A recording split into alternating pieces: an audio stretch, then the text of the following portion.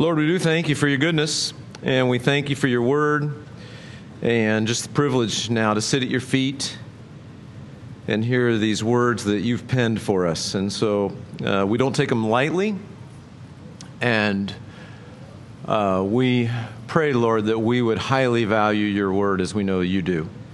And so thank you for it, and help our time now to be pleasing in your sight. In Jesus' name, amen. So turn, if you would, to Colossians chapter 1. Colossians chapter 1. We've been taking a fairly slow journey through Colossians so far. This is our third week in chapter 1, and so we will finish chapter 1 today. Just as a matter of review, we've been talking a little bit about Colossians is kind of about Jesus is the head of the body of Christ.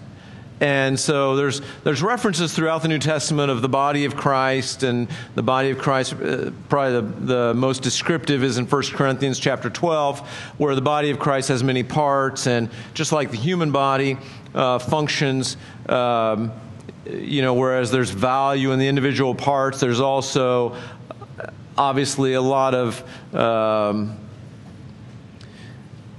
the best way I can describe it is, like Barney Fife says, the spleen is down there like where everything's all real close together, right? Everything kind of works together, and there's lots of parts in the body of Christ and all that. But clearly, Jesus is the head of the body of Christ.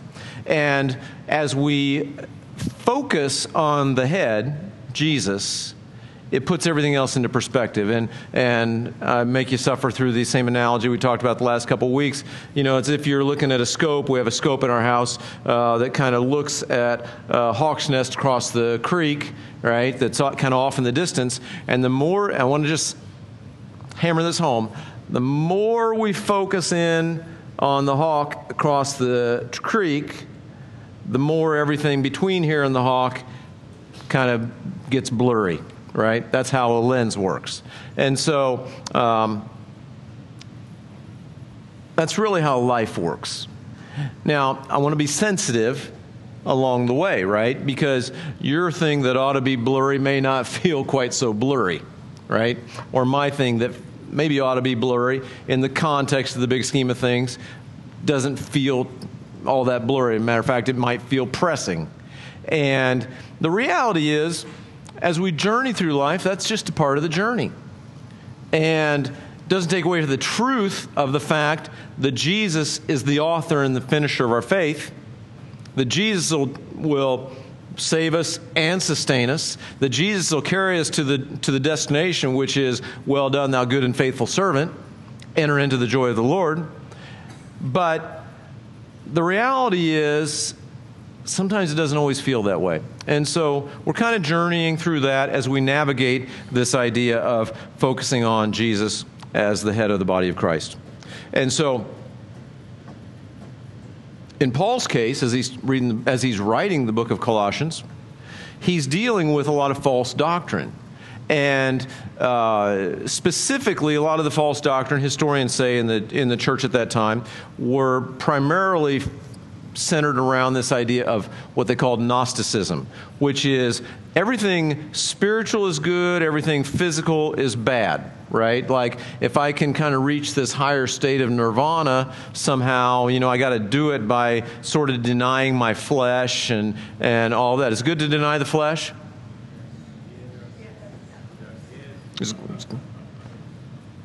It's early. I get it. So, is it good to deny the flesh? Yeah. So, but do we reach some kind of higher state of nirvana by denying our flesh? No. We just deny our flesh because we want to have fellowship with God. And the more we indulge our flesh, the more that gets in the way. And so it's really nothing more complicated than that. But the Gnostics were, part of if everything physical is bad and everything sort of spiritual or, mystical, if you will, is good, what do you do with a Savior who came and physically was born and physically died and then rose from the dead? you don't know what to do with that, right? And so what you do, as cults tend to do, they kind of get weird with the reality of Jesus Christ and who he is. So how does Paul do that? Does Paul trash the bad doctrine, and does he squash this one, and does he do that and kind of, like he's walking through the woods kind of beating away the weeds? Is that how Paul does it? No, Paul does it by doing the way we ought to do it. He focuses on Jesus. He gives us a description of Jesus. We understand a counterfeit if we have a clearer understanding of who Jesus is. And that's really the approach that he takes, that I think is the approach that's so healthy for us, because we don't, if I said, listen, I don't want anybody to try to reach nirvana through some metaphysical whatever, I can't even talk the language, through some means, right? Through some non-physical means. If I tell you that, you're all like, yeah, whatever, that doesn't apply to me, right? But if I say, hey, let's focus on Jesus, and everything else in life gets blurry in the context of Jesus, now we're relevant, right? And so Paul is relevant for us, as the Bible is very clear about that. So, let's review from last week, and we'll just read it, okay? Last week we read verses 15 through 20. It was only 6 verses, so we can read them again. He is the image of the invisible God, he being Jesus. He's the firstborn over all creation, for by him all things were created that are in heaven and that are on earth, visible and invisible, whether thrones or dominions or principalities or powers. All things were created through him and for him. And he is before all things, and in him all things consist. Some of your versions say all things hold together. I like that. And he's the head of the body, the church. We talked about that. Who is the beginning, the firstborn from the dead, that in all things he may have the preeminence. For it pleased the Father that in him all the fullness should dwell, and by him to reconcile all things to himself, by him, whether things on earth or things in heaven, having made peace through the blood of his cross. There's a mouthful in those verses. And if you want more detail, I'd refer you back to last week. But now we pick up in verse 21. It says, and you who once were alienated and enemies in your mind by wicked works. So now he moves to, and you. He started in verse 15, he now moves in verse 21, and you. So what about us? So he's talking specifically to the Colossians, right? But this applies to us, right? And you who were once alienated and enemies in your mind by wicked works. Do you feel like that describes us before we came to Jesus? Church people say yes. What do normal people say? Like, I'll tell you what I felt. I felt like I was an okay guy. Maybe a little clueless, but okay. Except on weekends. Right? I never thought of myself as an enemy of God or alienated from God. Right? Here's my first point I want to make. Yes, I was an enemy of God. If I'm not surrendered to him, I'm an enemy. I'm alienated. I'm not a pretty good person for the most part on the right day if you don't mess with me.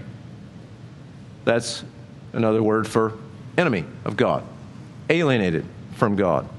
And I want us to point out also, you were alienated and enemies in your mind by wicked works. Now, so you could say we're splitting hairs a little bit, but I'm kind of intrigued a little bit by the prepositions here, okay? In your mind by wicked works. That tells me, if I think about it long enough, that it's possible that my wicked works could affect my mind, my thinking. Is that possible? Yes.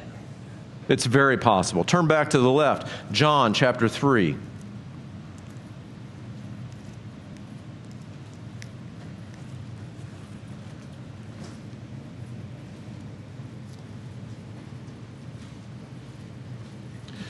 You know,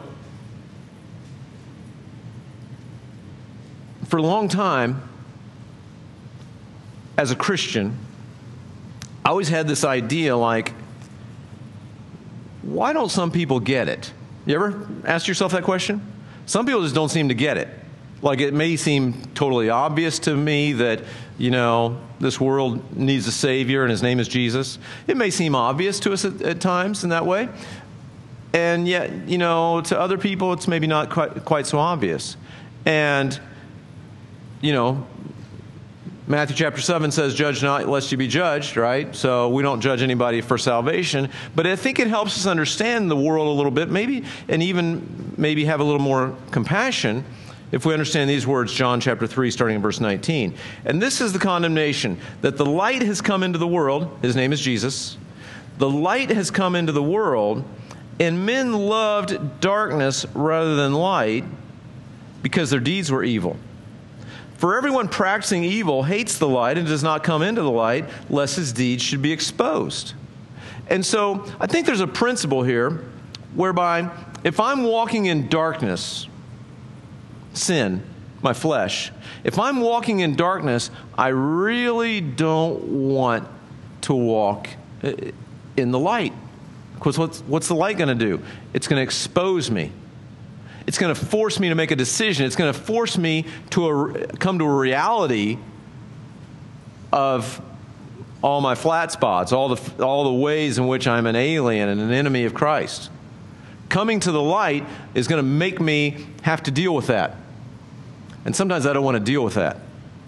I'd rather just stay in the darkness, fly under the radar, not have to deal with my real problems. Instead, spend most of my life dealing with superficial symptoms of my real problem. What's my real problem? Sin. I'm a stranger and an alien until I come to the light. And so there's a thing that happens, I believe. This is the condemnation, that light has come into the world, and the world men love darkness rather than light because their deeds were evil. That's why they don't walk in the light. And when we don't walk in the light, it affects our thinking. Right? And so there's this sort of series of things that happen in our lives and in our minds and in our hearts, that we walk in darkness, we stay in darkness, we start to think darkness, our emotions are tied with the darkness. And so I think there's a real principle here. It may be just, you know, the way the prepositions are translated, but I think it's a real thing where he says, you who were once alienated and enemies in your mind by wicked works. And so I think we need to be aware of our flesh, and we need to be aware of our mindset, of our thinking, of our worldview, of the things that we think are acceptable and the things that we think are not acceptable. And let me just say, as I'm thinking about this, those things that we think are sort of right and wrong, we are at a sort of a cultural challenge now, I believe, in the body of Christ, where the more we lean towards, I want to be careful, the more we lean towards just trying to make us feel good about ourselves, the more we depart from the Scripture, because it just feels better to tell cute stories and you know, whatnot, than it is to actually be face to face with the reality and sometimes the conviction of the Scripture. The more we depart from the Scripture, the more we have this sort of Christian culture now that evolves. And so we've got sort of, I think in many ways, we've got secular culture, right? Everybody understands what that means, right? We've got secular culture. It's real, and it's alive, and it's in our face at times. I think we also have Christian culture, which is distinct from biblical culture. Now, it may be splitting hairs, and sometimes biblical culture can be legalistic and all of that, but I think we got to be very careful that we look to Scripture for right and wrong as opposed to the culture of our church, and I pray that we never be that way, but the culture of our church or of our environment, or whether or not we listen to Christian radio, or just all of that. And so, anyway, that's probably more than you wanted to hear about that, but it's possible for our mind to be affected by our deeds, whether good or bad. So he goes on, you who were once alienated and enemies in your mind by wicked works, yet now he has reconciled. Yet now he has reconciled. The Greek word there means to be reconciled fully. Fully. And this is important. That may seem obvious to you, right? But I want us to hang on that idea for a minute. Well, really for the rest of our time together here. Jesus did, a quiz. Quiz. How much of the work of salvation did Jesus do on the cross? Not 90%. No. Not 92. It's like I feel like an auction, right? 95? Right? How much? All of it. All of it. We're in church, so we know that that's the right answer, right? Raise your hand if you knew that that was the right answer. All of it. Okay? Keep your hands up if, I like the eagerness. Keep your hands up if your life always reflects the idea that you are good with and understand and accept the idea that He did all the work of salvation and you live accordingly. Right? You see the idea here? We know that Jesus did all the work of salvation. I think there's a thing in our lives as Christians where we just need to help Him out just a little bit to get Him over that hump of the last little bit that He saved us from. Right? We live like that sometimes. So, the word means all, reconciled fully. The work is done, and our job is now to live in that place of reconciliation, not to make ourselves more reconciled. I'll say that again. Our job is to live in that place of reconciliation rather than to make ourselves more reconciled. He goes on. In the body of His flesh through death, right? So the physical death in Jesus would have been a slap in the face to the Gnostics. For us, it's our salvation, our very salvation. To present you holy. So, and you who were once alienated and enemies in your mind by wicked works, yet now He is reconciled in the body of His flesh through faith to present you to holy and blameless and above reproach in His sight. And so, the purpose of Jesus' physical death and bodily resurrection was to present us holy, blameless, and above reproach in His sight. Right? And so that's the place where we live. We live in that reconciled place. He did that to present us that way. So, turn back to the left, Ephesians. 2 books to the left. Chapter 2.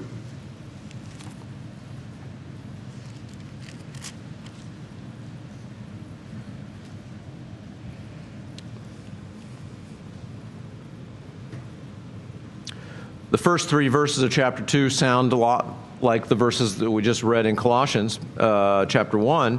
Basically, the first 3 verses, you were sinners, you were alienated from God, you were enemies of God, and you were dead in trespasses and sins. Verse 4, but God, who is rich in mercy, because of His great love with which He loved us, even while we were dead in trespasses, made us alive together with Christ. By grace you've been saved. And He raised us up together and made us sit together in the heavenly places in Christ Jesus, that in the ages to come He might show the exceeding riches of His grace in His kindness toward us in Christ Jesus. So the purpose of His death was that so we could sit together in heavenly places. Well, when does that start? When we get to heaven? It starts now. We're seated in our minds, at least, right? We don't sit and do nothing, right? We don't sit there and do nothing and hum till we die, right? But we're seated in our minds in terms of being saved. We're seated in Christ. We're seated together in heavenly places in Christ Jesus, that in the age to come, he might show the exceeding riches of his grace. He's going to demonstrate his grace in our lives. And we were reconciled. It's done, and we get to settle in there. He wants to demonstrate his grace in our lives. So these are concepts that we understand. These are concepts that we have talked about many times before, but it's important that we settle them into our hearts. Not just understand them as a biblical truth, but settle them in our hearts. The idea is we have been saved. We have been completely saved. As a result of being completely saved, the reason God did it was to demonstrate his grace through us. And how often do we, on the other hand, because we think we're pretty good people, we don't like to be called alienated or enemies. We don't like that terminology, so we think we're pretty good. And really, our Christian journey is to make ourselves a little bit better. Whereas, on the other hand, the biblical truth is we were lost, we were dead, we were aliens, we were all of that. We were separated from God. We were in the darkness, all of that. And by his grace, and his grace alone, his death on the cross, his resurrection, he saved us, and he demonstrated his goodness by making us alive. I like what one guy said. He said, Christianity doesn't make good people better, it makes dead people alive. And so he's done all of that, but I think we could agree that seems like a subtle difference, but as we understand it, and the more we understand it, it really plays out pretty dramatically different in our lives.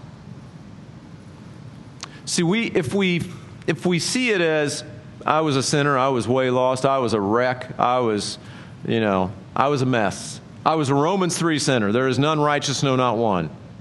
I was on my way to hell with no hope. And he saved me.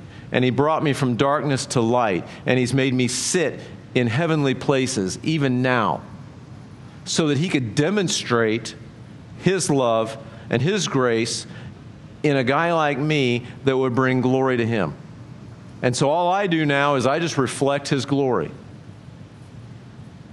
Doesn't that seem more peaceful?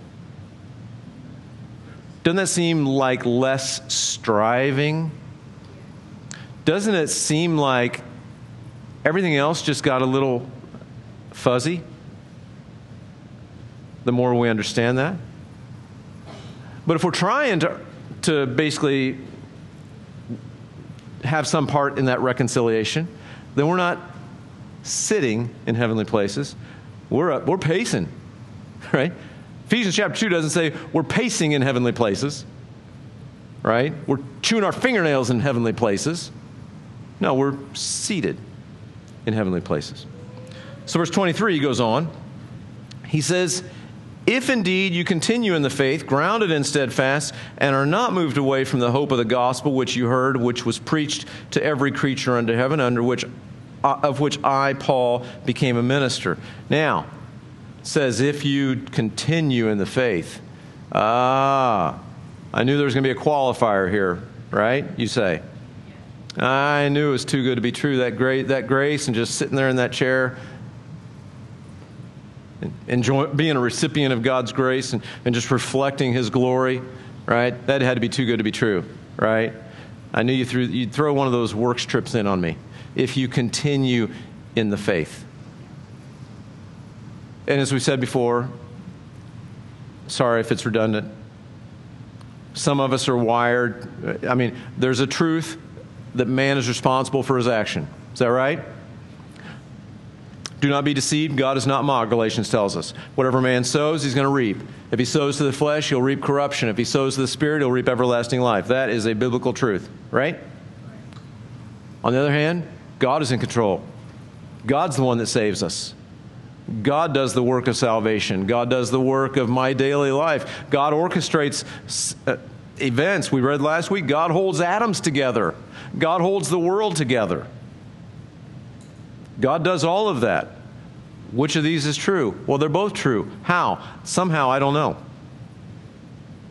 I don't fully understand. And so the way that plays out in our lives, some of us are a little more wired towards responsibility. We understand that biblical truth of God's sovereignty, but we say, but what about, right? And we're more wired that way. We're doers. We're doers. We want to accomplish things, right? On the other side, there's some people are just a little more wired towards understanding and kind of living in that place of God's grace, God's rest, God's taking care of everything, right? And if we're not careful, you could understand, you could kind of go off the deep end this way, or you could go off the deep end this way. Is that fair? The reality is both of these are true within however God wires us, but they're both true. And so we read statements like this: if indeed you continue in the faith. And so if you're a responsibility person, you say, see, I told you.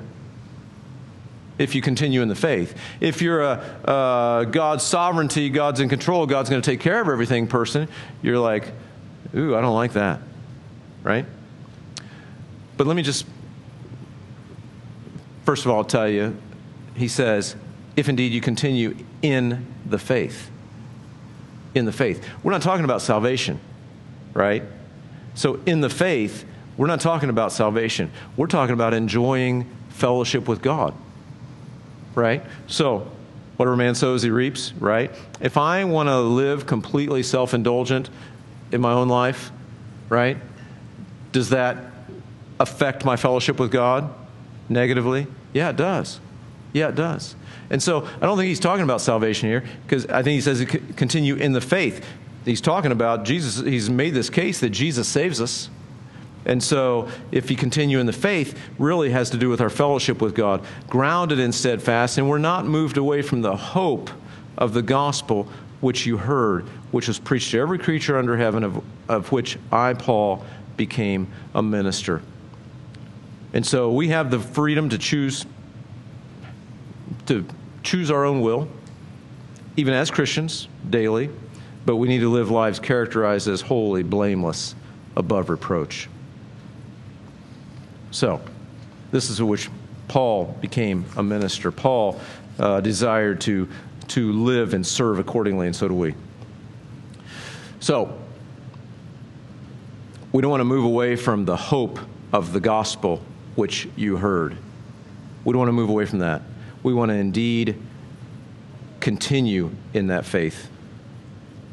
Verse 24, I now rejoice in my sufferings for you, and fill up in my flesh what is lacking in the afflictions of Christ for the sake of his body, which is the church. So here again, this is why I made a big deal about he is completely reconciled us. He's done all the work of salvation. You could read this incorrectly and say, oh, the afflictions of Christ, I am filling up what is lacking in the afflictions of Christ. So it's like maybe he was wrong when he said, it is finished, when he hung on that cross, right?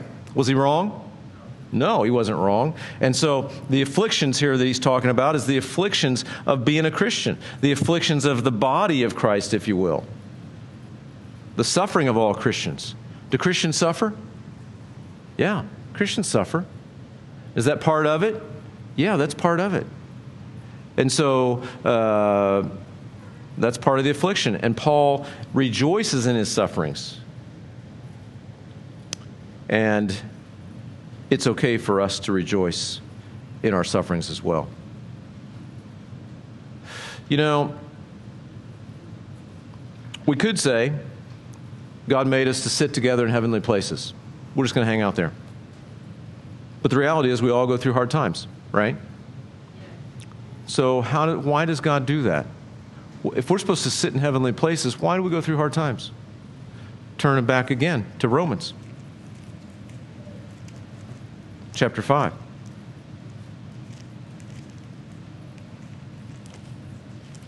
We've read this many times. I think these verses are so foundational to our Christian experience.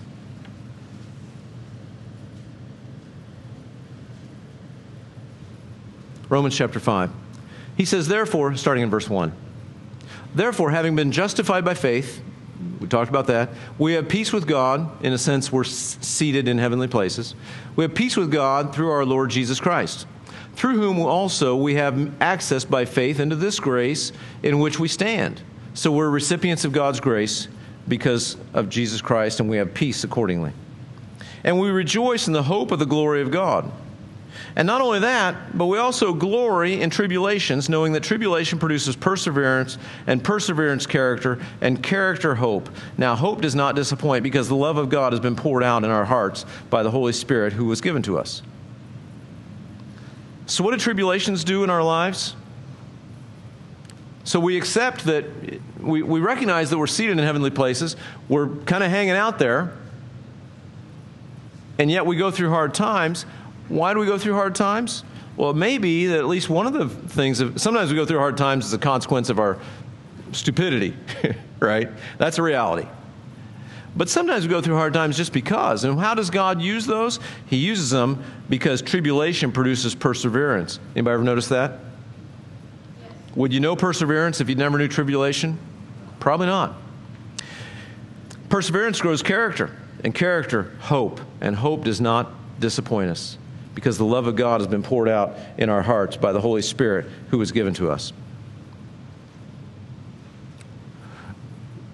I had an example this week come my way. I got permission to share this. But there's a person I know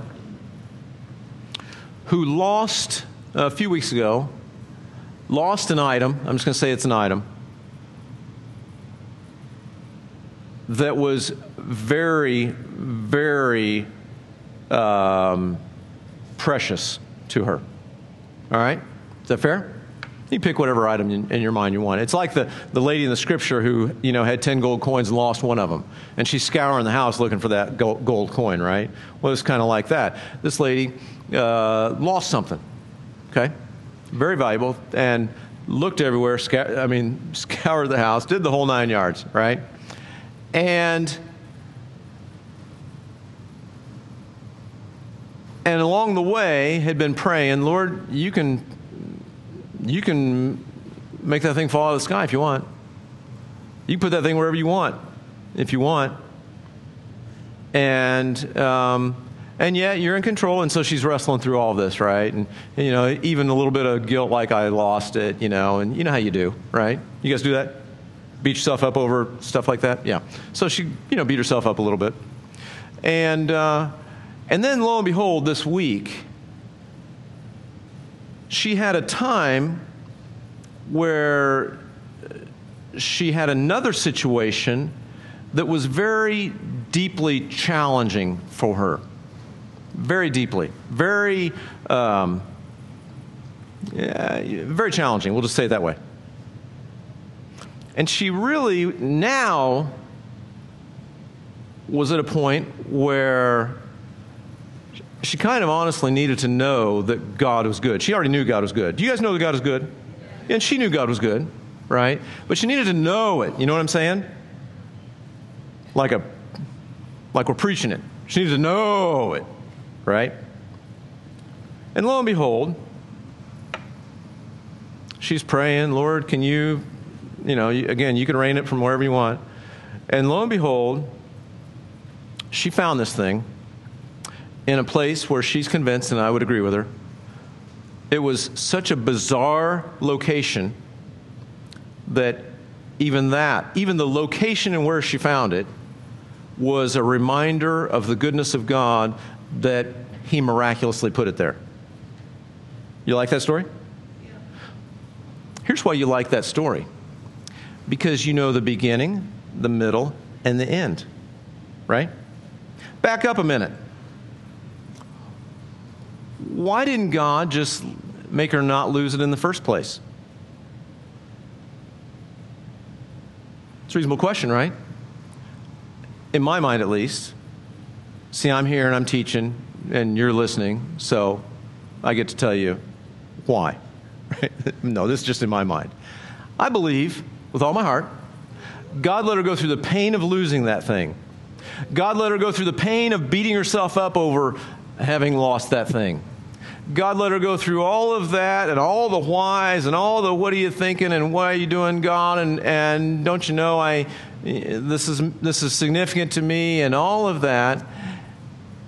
He let her go through all of that because he knew that this week she would have an unrelated challenge whereby she needed to know that God is real, God is personal, and God cares about the number of hairs on your head. And so then, having gone through all of that, and now having a very real, tangible challenge, God just gave me that thing back. And he put it back in a supernatural place. Right? And so could it be that God lets us go through things so we can experience and see his goodness and be reminded of his provision during those times when we maybe really need to know that he's there? Right? He could have just said, he could have just made her not lose this thing and would never have experienced any of that.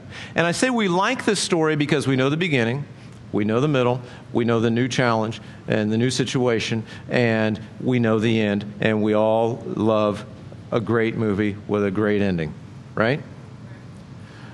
The problem is all of life's challenges and victories don't happen that way, do they? Sometimes we'll go through a certain challenge and we'll never see that victory this side of heaven. That's a reality. Sometimes we'll go through the challenge and we just don't know what he's doing. They don't always work start and finish, the whole thing. And sometimes we find ourselves in the middle of that thing, and yet in that, what's he doing? He's giving us he's teaching us perseverance and character and hope, and he's letting us go through those things so we can develop those qualities, so that he can develop those qualities in our lives. So Paul says, I rejoice in my sufferings. And we, even though we don't like them, the more we grow in him, the more we reflect his grace and his glory, the more we can say, I rejoice in those things that he lets me go through, because that's where I'm learning. That's where I'm experiencing him. That's where I'm learning to abide in him. John chapter 15. And he says, he says, I rejoice in my sufferings. What's lacking in the afflictions of Christ, the body of Christ, for the sake of his body, which is the church. And so here's the ending point of that is we get to encourage the body, the church. The church today is edified by this seemingly negative experience, right? Because we know that God is real, and we go through things. 2 Corinthians chapter 1 is a great description of this. God allows us to go through things for many reasons, one of them, not the least of which, is so we can be an encouragement to others.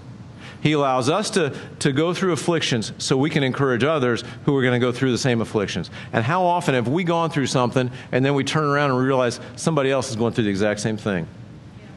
Or how often have we been the recipients of that? That's how the body of Christ works. That's why it's important that the body of Christ is connected. Again, I don't want to get off on it too much, but let's just say this, the body of Christ needs to be connected. Am I clear about that? The body of Christ needs to be connected. This is not, there's more to church than listen to me yak for an hour. The body of Christ needs to be connected. It's very important. So he goes on, of which I became a minister according to the stewardship from God, which was given to me for you to fulfill the word of God. So Paul's been given a stewardship. He said, I became a minister. The word minister means servant, attendant, waiter at a table, or some other menial duty, the dictionary says. It's not a position of pride. Minister is never a position of pride. It's a position of servitude. And it's according to the stewardship from God.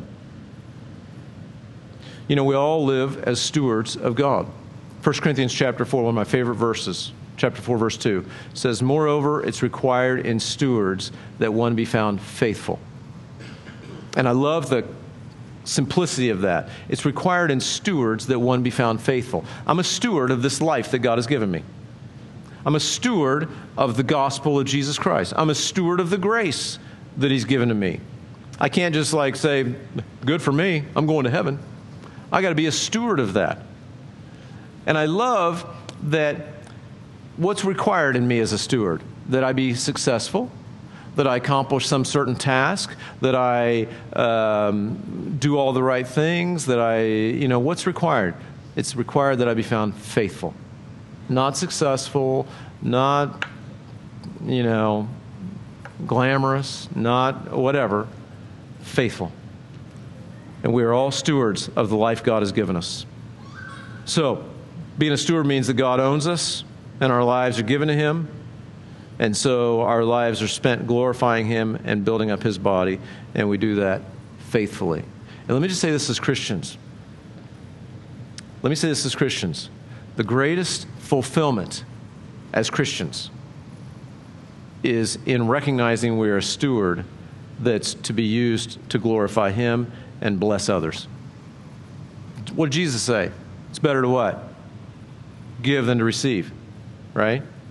If we live our lives like, hey, I'm saved, that's awesome, I'm going to heaven, I can, be a pretty good guy, because that's what I was before. I wasn't an alien, I was just a pretty good guy. Now I'm a pretty good guy saved. And, I'm kind of, I still got my own agenda, and I want to, I got my sights set on my, my goals and my bucket list and my this and my that, and, and I'm kind of moving along that road of life, and when I'm done, I'll get to heaven. Yeah, you might. You probably will, honestly. That's God's business, by the way. But yeah, I believe it's very possible to be saved that way. But it's not the greatest fulfillment. I believe with all my heart the greatest fulfillment is to live others focused, to live a life that brings glory to God. We ask the question of ourselves, how can I glorify God in my life? How can I be a blessing to others in my life? Not how can I look out for number one and preserve my own self-interests, but how can I bless others and glorify God? Verse 26, the mystery which has been hidden from ages and from generations, but now has been revealed to his saints. So the mystery in this context is this. The greatest fulfillment comes from recognizing we're stewards and giving our lives away. And it's revealed to us through the life of Jesus, right? I mean, Jesus had everything. He was in heaven. He could have just stayed there and took care of himself, right? But he gave himself away. He gave his life away literally. Gave his life away day by day along the way. And that mystery is now revealed to us as his saints. And we see this in life, right? We see this, the more that there are some of us that understand and recognize and live accordingly, that I'm a steward of this life, and my purpose is to glorify God and to bless others. And that's pretty much the extent of what my stewardship means. And yet we live in a world that's backwards, right? The world looks out for number one. The world has hopes and dreams. The world has, accomplishments they got to do, things they got to achieve, things that they want to get a leg up on life. And the idea of stewardship is foreign to them. So that's why it's a mystery. Verse 27, to them God willed to make known what are the riches of the glory of this mystery among the Gentiles, which is Christ in you, the hope and glory. And so he gives now this opportunity to remind us, Christ in you, the hope and glory. That's our hope. It's available to both Jew and Gentile. So if we're Gentiles in the room today, that's good news for us.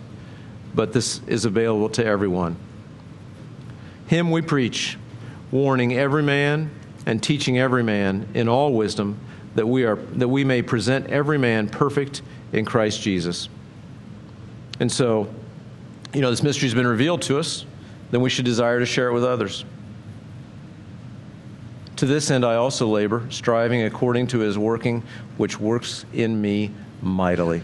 So, he labors. That's a responsibility word, right? But he labors only in the context of understanding how good God is. And only as he does it in that context is it fulfilling as it should be. One last scripture I want to turn to. Turn over to Philippians, first book to the left.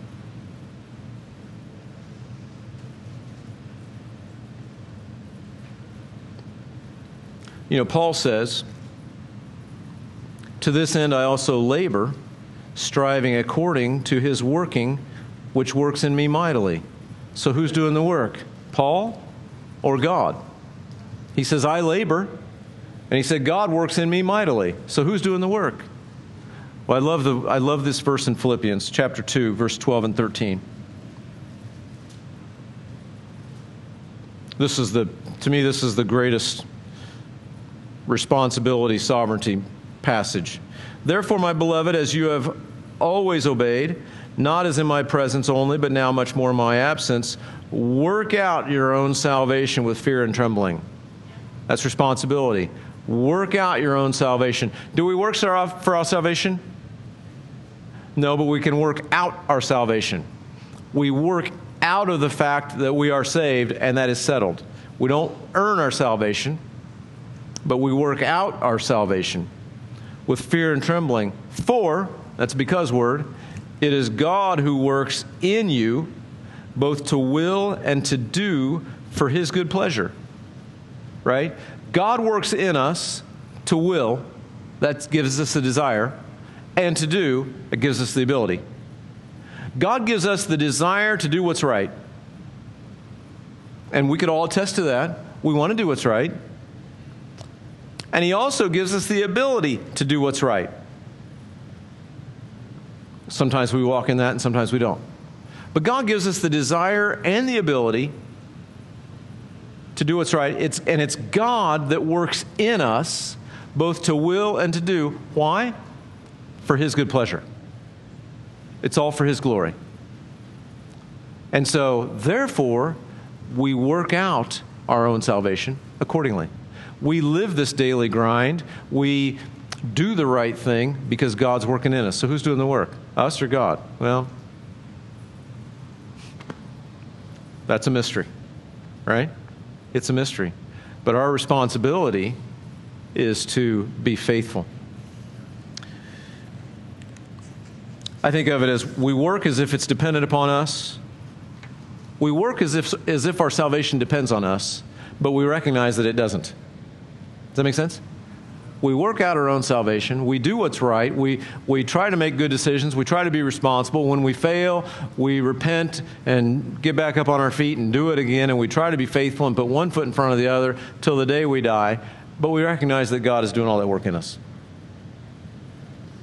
So, to this end is how he says, I also labor, striving according to his working, which works in me mightily. So, Colossians 1. Jesus is the image of invisible God. He's the firstborn over all creation. He created everything, visible and invisible. He's above all things. He's before all things. In him all things hold together. He's the head of the body of Christ. He's the beginning, the firstborn from the dead, having preeminence. It pleased the Father that all the fullness should dwell in him, and by him to reconcile all things. He saved us. He came to the earth bodily and died on a cross physically and then resurrected. He gave us his example. He gave us his example. He could have just come and died, right? But he gave us those years of his life and his ministry and all we read in the Gospels as an example of abundant life through sacrifice. And now we are stewards of that life. We're stewards of the knowledge of His goodness. We're stewards of His grace. We're stewards of the life He's given us.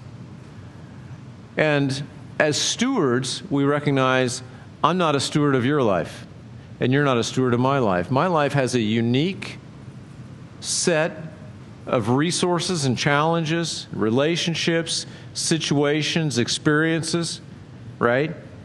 It's called my life. And it's unique. Nobody shares all of those things that I share. And nobody shares all those things that you share. We've all been given this life, and we're stewards of this life that we've been given. And it's all for the glory of God and for the edification, the building up of others. Let's pray. Lord, we do thank you that you saved us. We thank you that the work of salvation is done and we don't have to strive. We don't have to earn favor with you. We don't have to earn points with you. We don't have to earn anything with you. Lord, we are seated in heavenly places. Our hope is secure in the heavens. And yet, Lord, we have a life. And we have things that should be out of focus that sometimes tend to come into focus more clearly than they should. And so, Lord, we ask that you would just help us to abide in you. Help us to fix our eyes on you, the author and finisher of our faith. And help us to live as good stewards, as faithful stewards of the life that you've given to us, Lord. And we'll thank you for the privilege of it. In Jesus' name, amen. Amen. Everybody have an awesome week.